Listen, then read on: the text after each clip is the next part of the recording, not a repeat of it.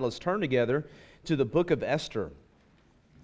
Let's turn in our Bibles to the book of Esther, and let's look again to Esther chapter 1, where we have spent the last few Sunday evenings in our time together, introducing this book and looking in chapter 1 and laying a foundation for what the Lord has for us. It was a joy to be here last Sunday night. I lived off of last Sunday night for the most of the week, just thinking about the precious opportunity we had not only to open the Word, but to remember the Lord's table together, and just the sweet spirit that was here in this place. There are moments that you remember, that stand out in your memory, and last Sunday night was a sweet moment. Every time we gather around the table of the Lord, it's a sweet moment. In church family, I pray that you value that and treasure those moments together, and I know that you do. Esther chapter 1, we are now looking into the text, and I want you to direct your attention with me to the end of the chapter. As we look, Esther chapter 1 and verse 20.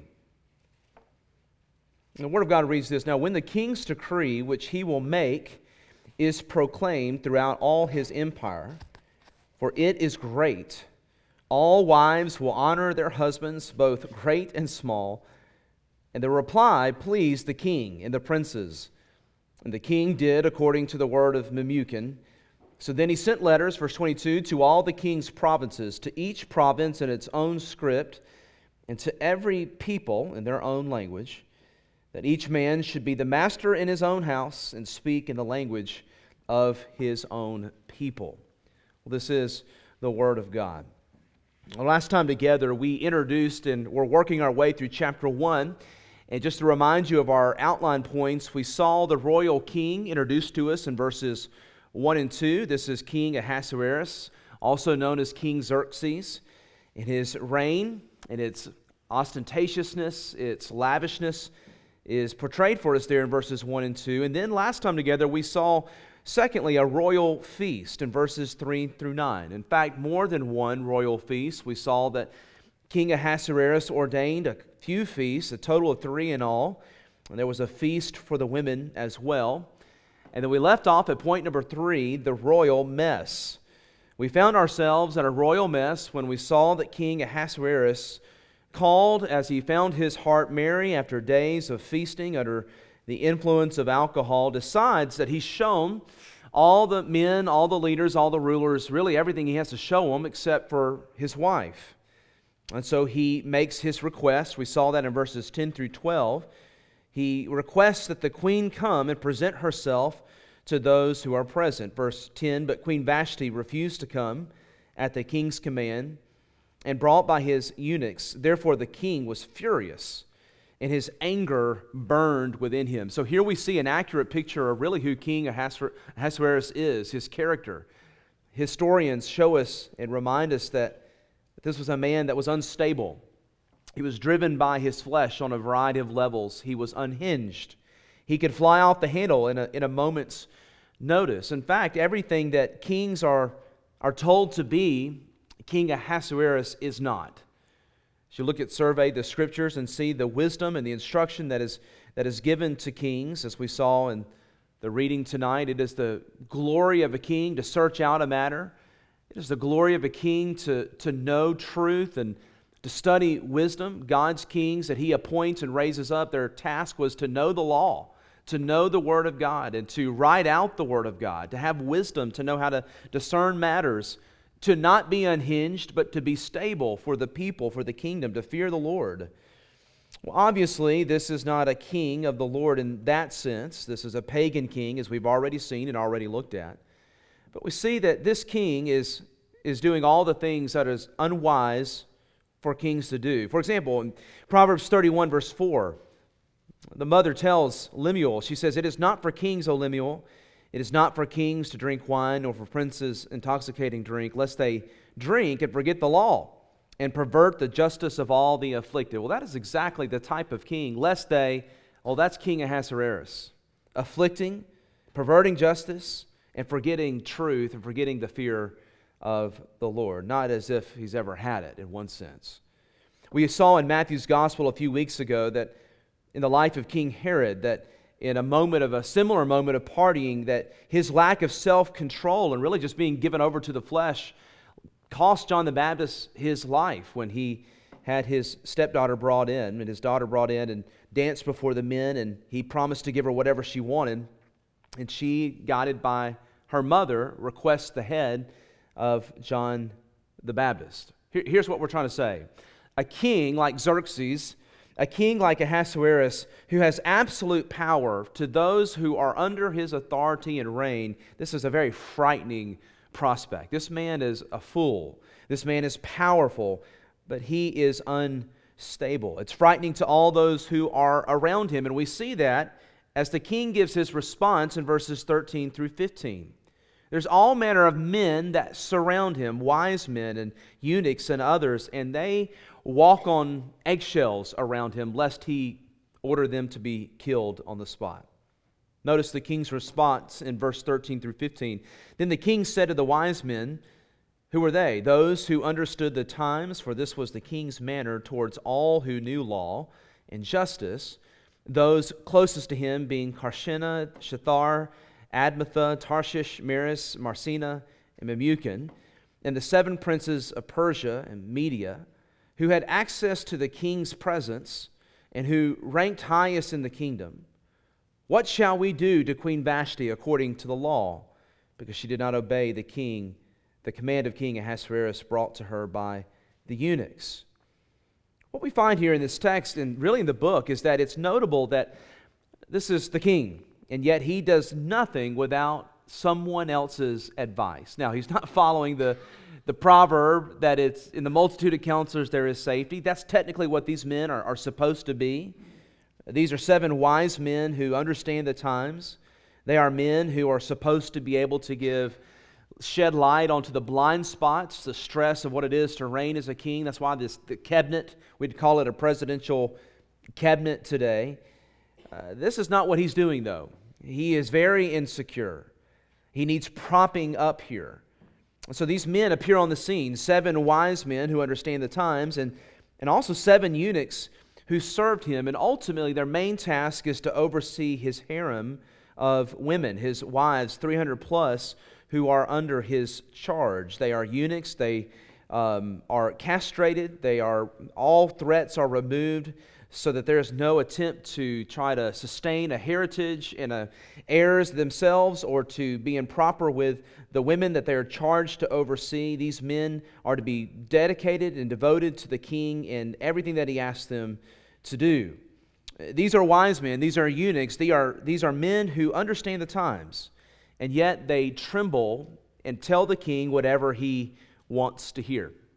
When Vashti refuses to come, it's beneath her. She is not going to come expose herself as the king commands. Here we have a king who is royally embarrassed. He has basically displayed his power and said, there's nothing I can't do, and there's nothing that I don't have, and there's nothing that can't be mine. And his wife will not bid his command after he has so publicly commanded her to come. So he seeks the counsel of these wise men. Notice their exaggeration. In fact, they're manipulating him. They're massaging his ego. In verse 16, Queen Vashti has not only wronged the king, O king, but also all the princes and all the people who are in all the provinces of King Ahasuerus. What are they saying here? You are right. You are right to be upset. This is a grave injustice. This is a gross iniquity. We have a global crisis here, king. Notice verse 17, for the queen's behavior will become known to all women. You're right, king. It's so bad that all of our wives will find out about such things, and they will not obey their husbands. So they will despise, the text says, their husbands in their eyes when they find out the report. Well, these are the wise men of the king, and we find out that in one sense they are wise indeed. They are wise to know how to walk around him lest they lose their lives, but they are not the men that this king needs. They know how to maintain job security. You know these people. They tell the manager whatever he wants to hear. We have all kind of names for them, and we're not going to unpack those here tonight. But these are those guys. These are those people. We could say essentially they not only know how to maintain their job security, but they're just yes men. These are deep-rooted politicians. They don't want to lose their job. They want to stay forever. Now, I'm not trying to talk down about all politicians, but we get the idea. They are self-preserving and desire to stay around for a few more days. So they exaggerate the offense, and he exaggerates beyond all bounds the offense that Vashti has done, when in fact she has done absolutely nothing wrong. In other words, they come to him and amplify and blow up this great distress. Notice, as we just read, they say all women will go on strike. They will be emboldened. They will not obey their husbands. Disorder will abound. So they're placating this petty tyrant. I was thinking, this isn't too far removed from even headlines today. We've seen in headlines today one petty tyrant going to meet another petty tyrant from North Korea to Russia. And, lest we think, LeGrand, this is all just nice and neatly packed here in the Old Testament. No, it's not. No, it's not. Every other week there's a headline where a top official in the main People's Republic of China has gone missing. And they say, well, where is that general? Well, we all can safely assume that he cross-grained Xi Jinping, and I probably should even say that we're on the internet, but whatever, and he just kills. If they don't tell him exactly what he wants to hear, he literally kills them. Same thing with Kim Jong-un in North Korea. So this stuff is not too far removed from the headlines even today. Petty kings and petty tyrants are all around. Well, listen, that leads to a royal order as we round out chapter 1. A royal order in verses 19 through 20. Here the king gives a decree, and they give instruction on what it should be. If it pleases the king, let a royal order, let a royal decree go out from him, and let it be recorded in the laws. Notice this famous phrase, the laws of the Medes and the Persians, or the Persians and the Medes, so that it will not be altered. That Vashti shall come no more before the king Ahasuerus, and let the king give her royal position to another, who is better than she. Now when the king's decree, which he will make, is proclaimed throughout all the empire, O king, for it is great. Notice how they're just constantly reminding him, massaging his ego. When it is known, all wives will honor their husbands, both great and small. I'm not sure what that means.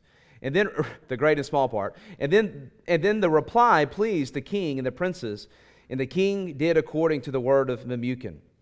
Then he sent letters to all the king's provinces, to each province in its own script, and to every people in their own language, that each man should be master in his own house and speak in the language of his own people.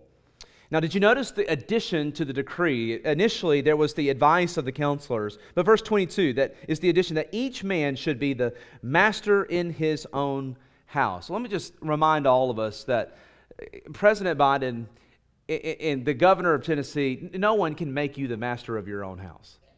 Listen, men, that's a God-ordained gift. That's a God-ordained position. And if you have to be told that you're the master of your own house, let me just tell you all tonight the bad news. You're not the master of your own house. You're not the master of your house by a decree from anyone other than the Lord. And that is something that we follow and love and cherish. And we'll see that in our application in just a few moments, what that actually means for us. To be the master of our own house means to be the chief servant, cook, and bottle washer. In other words, we come to lay down our lives. We come to serve those that God has given to us. We lay down our life for our families, our brides, our children, and those around us, just like Christ came to serve, as we see in his example. So this royal order goes forth. Now imagine what the men did with this. I couldn't help but just think for a second, verse 22, the phrase that each man should be the master of his own house. I mean, this is a royal decree from the king in every tongue, from Ethiopia. Remember how vast his kingdom is. In verse 2, it tells us that the kingdom of Ahasuerus is as vast as from India to Ethiopia. No doubt these men are putting this on the refrigerator and putting this in prominent places in prominent ways. Now, the Persian Empire in history was famous for its lawmaking. Maybe you saw that phrase, the phrase, by the law of the Medes and the Persians.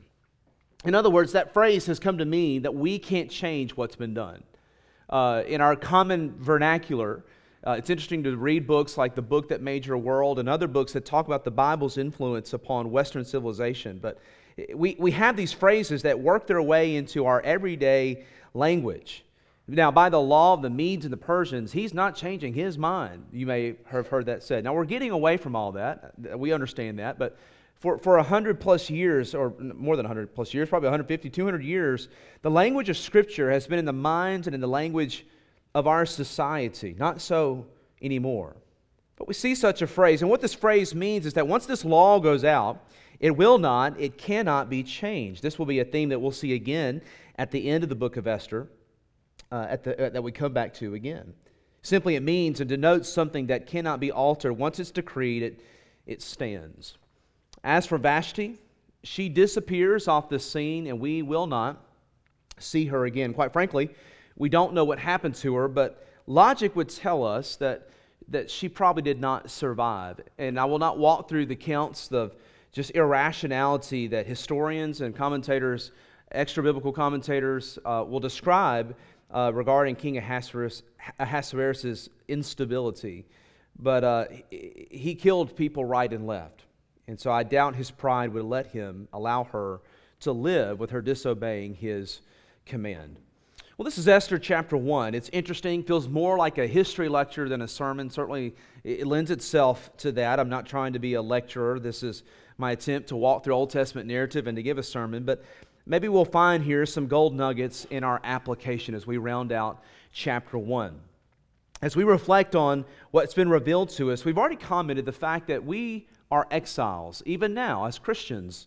Just like Esther and Mordecai will find themselves as exiles here in this text. I want to remind all of us that we are exiles as well. As the old song says, this world is not my home. I'm just a passing through. Well, that is the theme really of the book of Esther, or excuse me, one of the themes is the fact that these Jews are not in their homeland. They're in a foreign land. They're under a pagan king. And so it's the theme of exiles. And so we sense some of these themes. So number one, our hopes do not rest in who reigns as king or as president. It doesn't here in this text. And I want to remind us, it doesn't for us as well. And we need to live that way. We need to live in such a way to where those within our families know this, our children know this, our parents know this, our relatives know this, that our hope is in Christ, the God who reigns. Now, we give lip service to that. I get it. But don't always live that way. We need to remind ourselves that our hopes do not rest in the King Ahasuerus of this world. One commentator says this, exiles do not adore worldly arrogance. Now, our world does.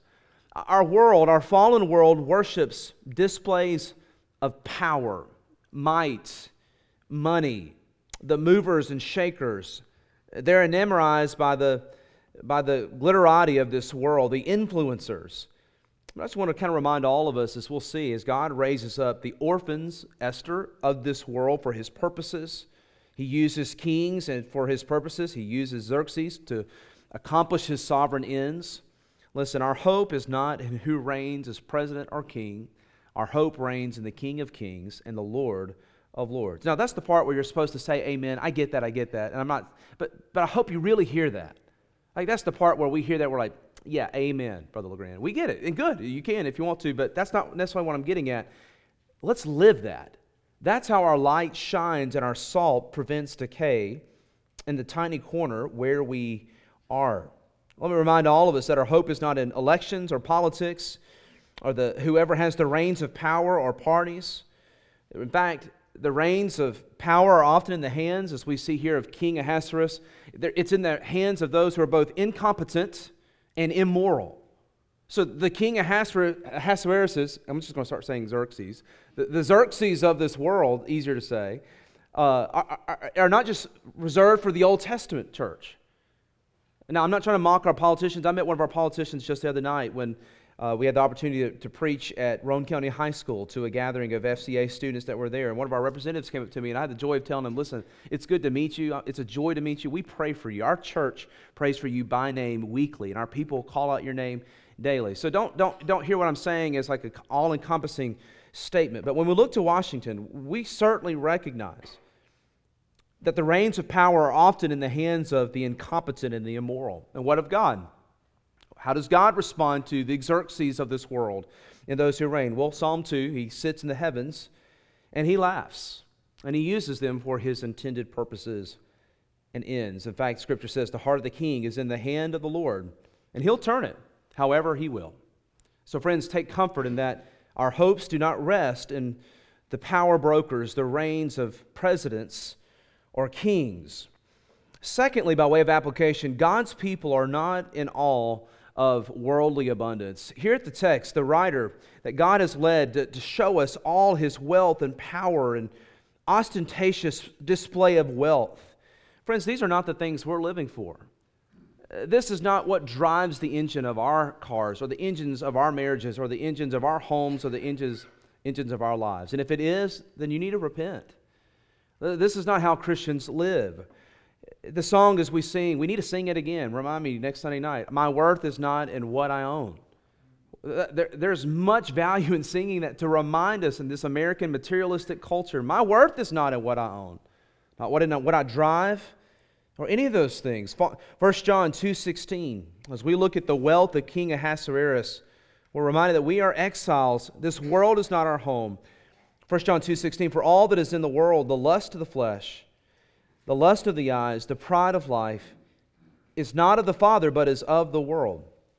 And this world is passing away in the lust of it, but he that does the will of God abides forever. We're going to find that God raises up those who are the offscouring of the world. Church, we're the offscouring of the world. I know we don't like to hear that, but as followers of Christ, we are those who do not amplify self, we deny self. We do not glory in self, we glory in God. We seek to magnify God. We seek to make Him great. We seek to magnify His grace. And so we do not live for this world, for all that is in the world, the lust of the flesh, the lust of the eyes, the pride of life. He that does the will of God, verse 17, abides forever. The King Xerxes of this world come and they go. So what about us? Well, we come and go as well, but he that does the will of God abides forever. So for those who find their identity in possessions, the reality is that they can never really obtain what they desire. In fact, in the words of John D. Rockefeller, when a reporter asked him how much wealth is enough wealth, he said this, just a little more. And that would be what King Ahasuerus would say. King Ahasuerus, are you satisfied? How many brides is enough? One more? You have 300, 301, 302, 303. How many castles are enough? The palace here at Shushan or Susa is just simply one of his many citadels, places that he lives. How many homes do you need? Well, we get the idea. Thirdly, as we make application here, God's people are not afraid of worldly authority. Our hope, number one, is not a worldly authority, but I think we need to nail it down as well that God's people are not afraid of earthly, worldly authority. Now, what do we do when fear does creep into our hearts? When we're threatened with loss? And friends, we'll see that more and more in the coming days. There's just no doubt about it. You can see it happening in our society. Do not think for a second that that's alarmism.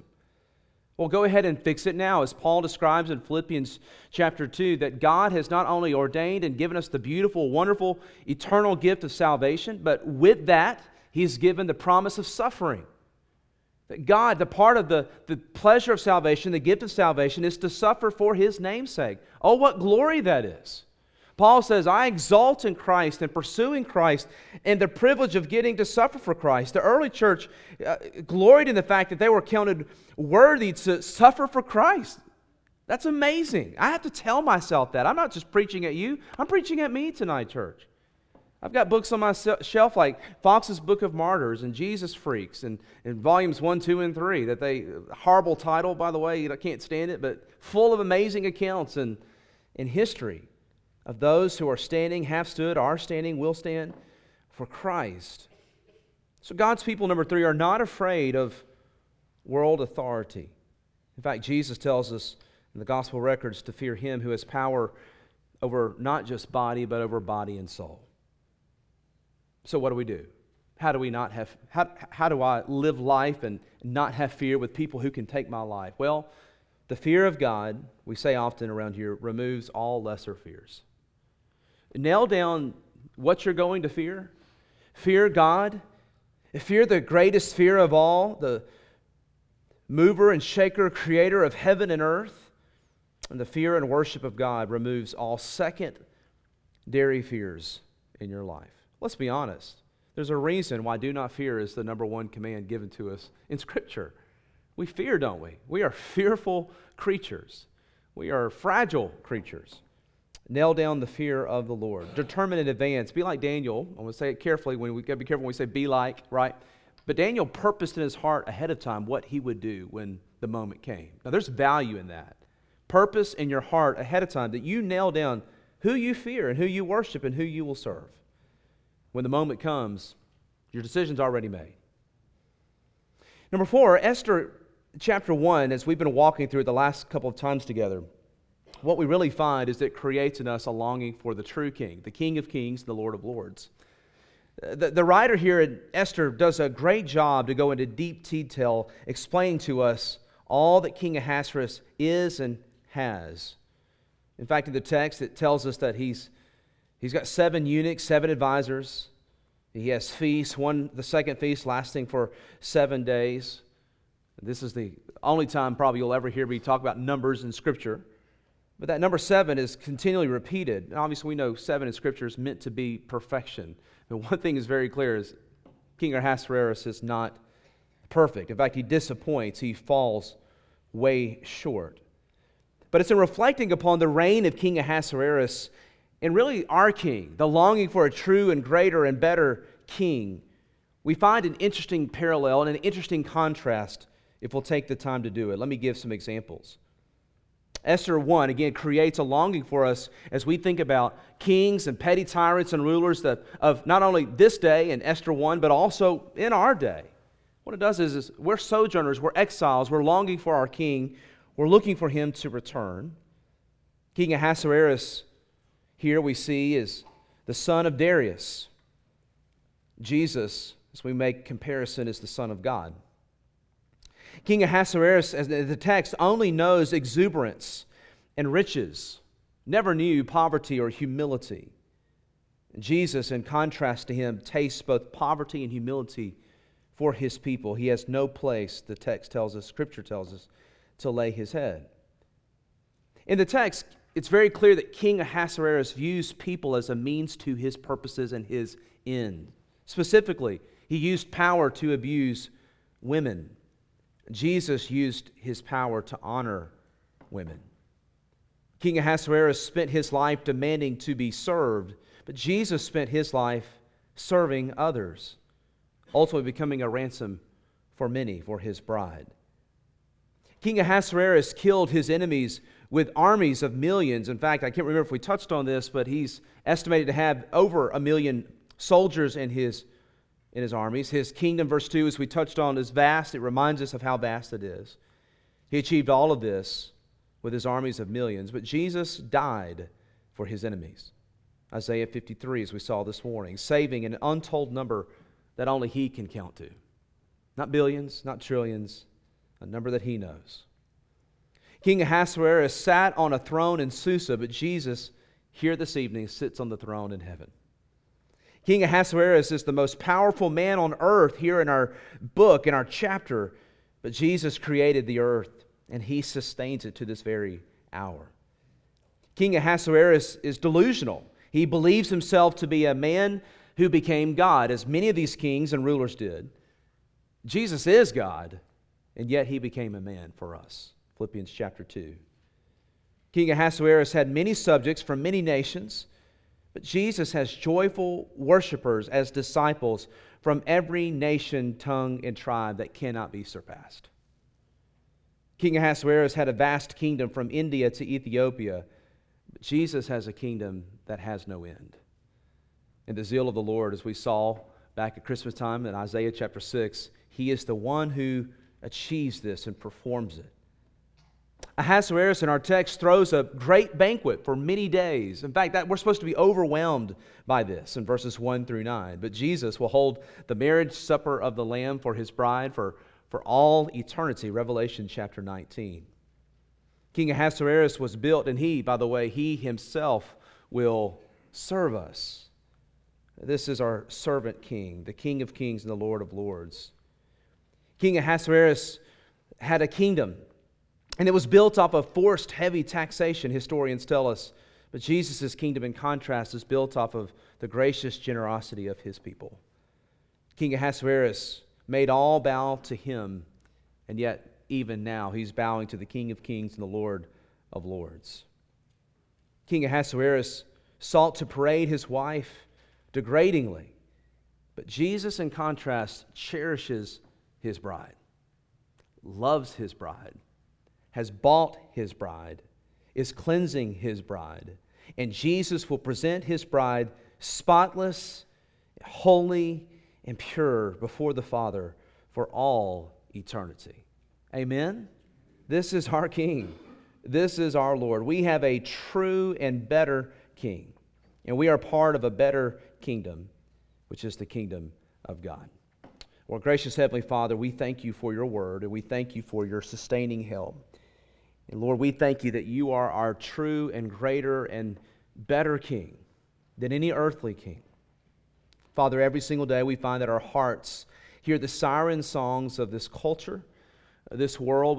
We find ourselves growing outdated, arcane, out of step. But what's kind of funny about that is that we've never been in step. Anytime the church is cool, we need to become concerned. Father, thank you for the fact that our value is in your robes of righteousness, as we sang this evening, his robes for mine. A wonderful exchange. Propitiation won. Father, we find that this world is not our home. We're just passing through. Our worth is not in what we own, but it's all in the sufficient work of Christ. Father, would you strengthen your people now? Would you equip your people? Would you help us now as we look ahead to the week ahead and find that you have plans for us? Your providence will lead and guide us. Lord, there's people that we need to share the gospel with this week. The time is short. The hour is at hand. As we saw this morning, there's a sense of urgency as Jesus turns to his disciples, knowing that his time is short. Father, we recognize that our time is short. We do not know what a day will bring forth, and so we commit ourselves to your hand, and we pray that you would lead us by your Spirit. That you give us wisdom to know the moments and the conversations that we have. Father, we pray that you would help us to live in such a way that is truly reflective of exiles and sojourners that we are. That we would not live rooted and anchored to this fallen world, but Lord, that we would be stewards of all that you give us to expand your kingdom, looking for your hand of providence as you open up doors of opportunity for us. Father, would you strengthen your church now, even in this place? It's in Christ's name we pray. Amen. Church, go serve your King.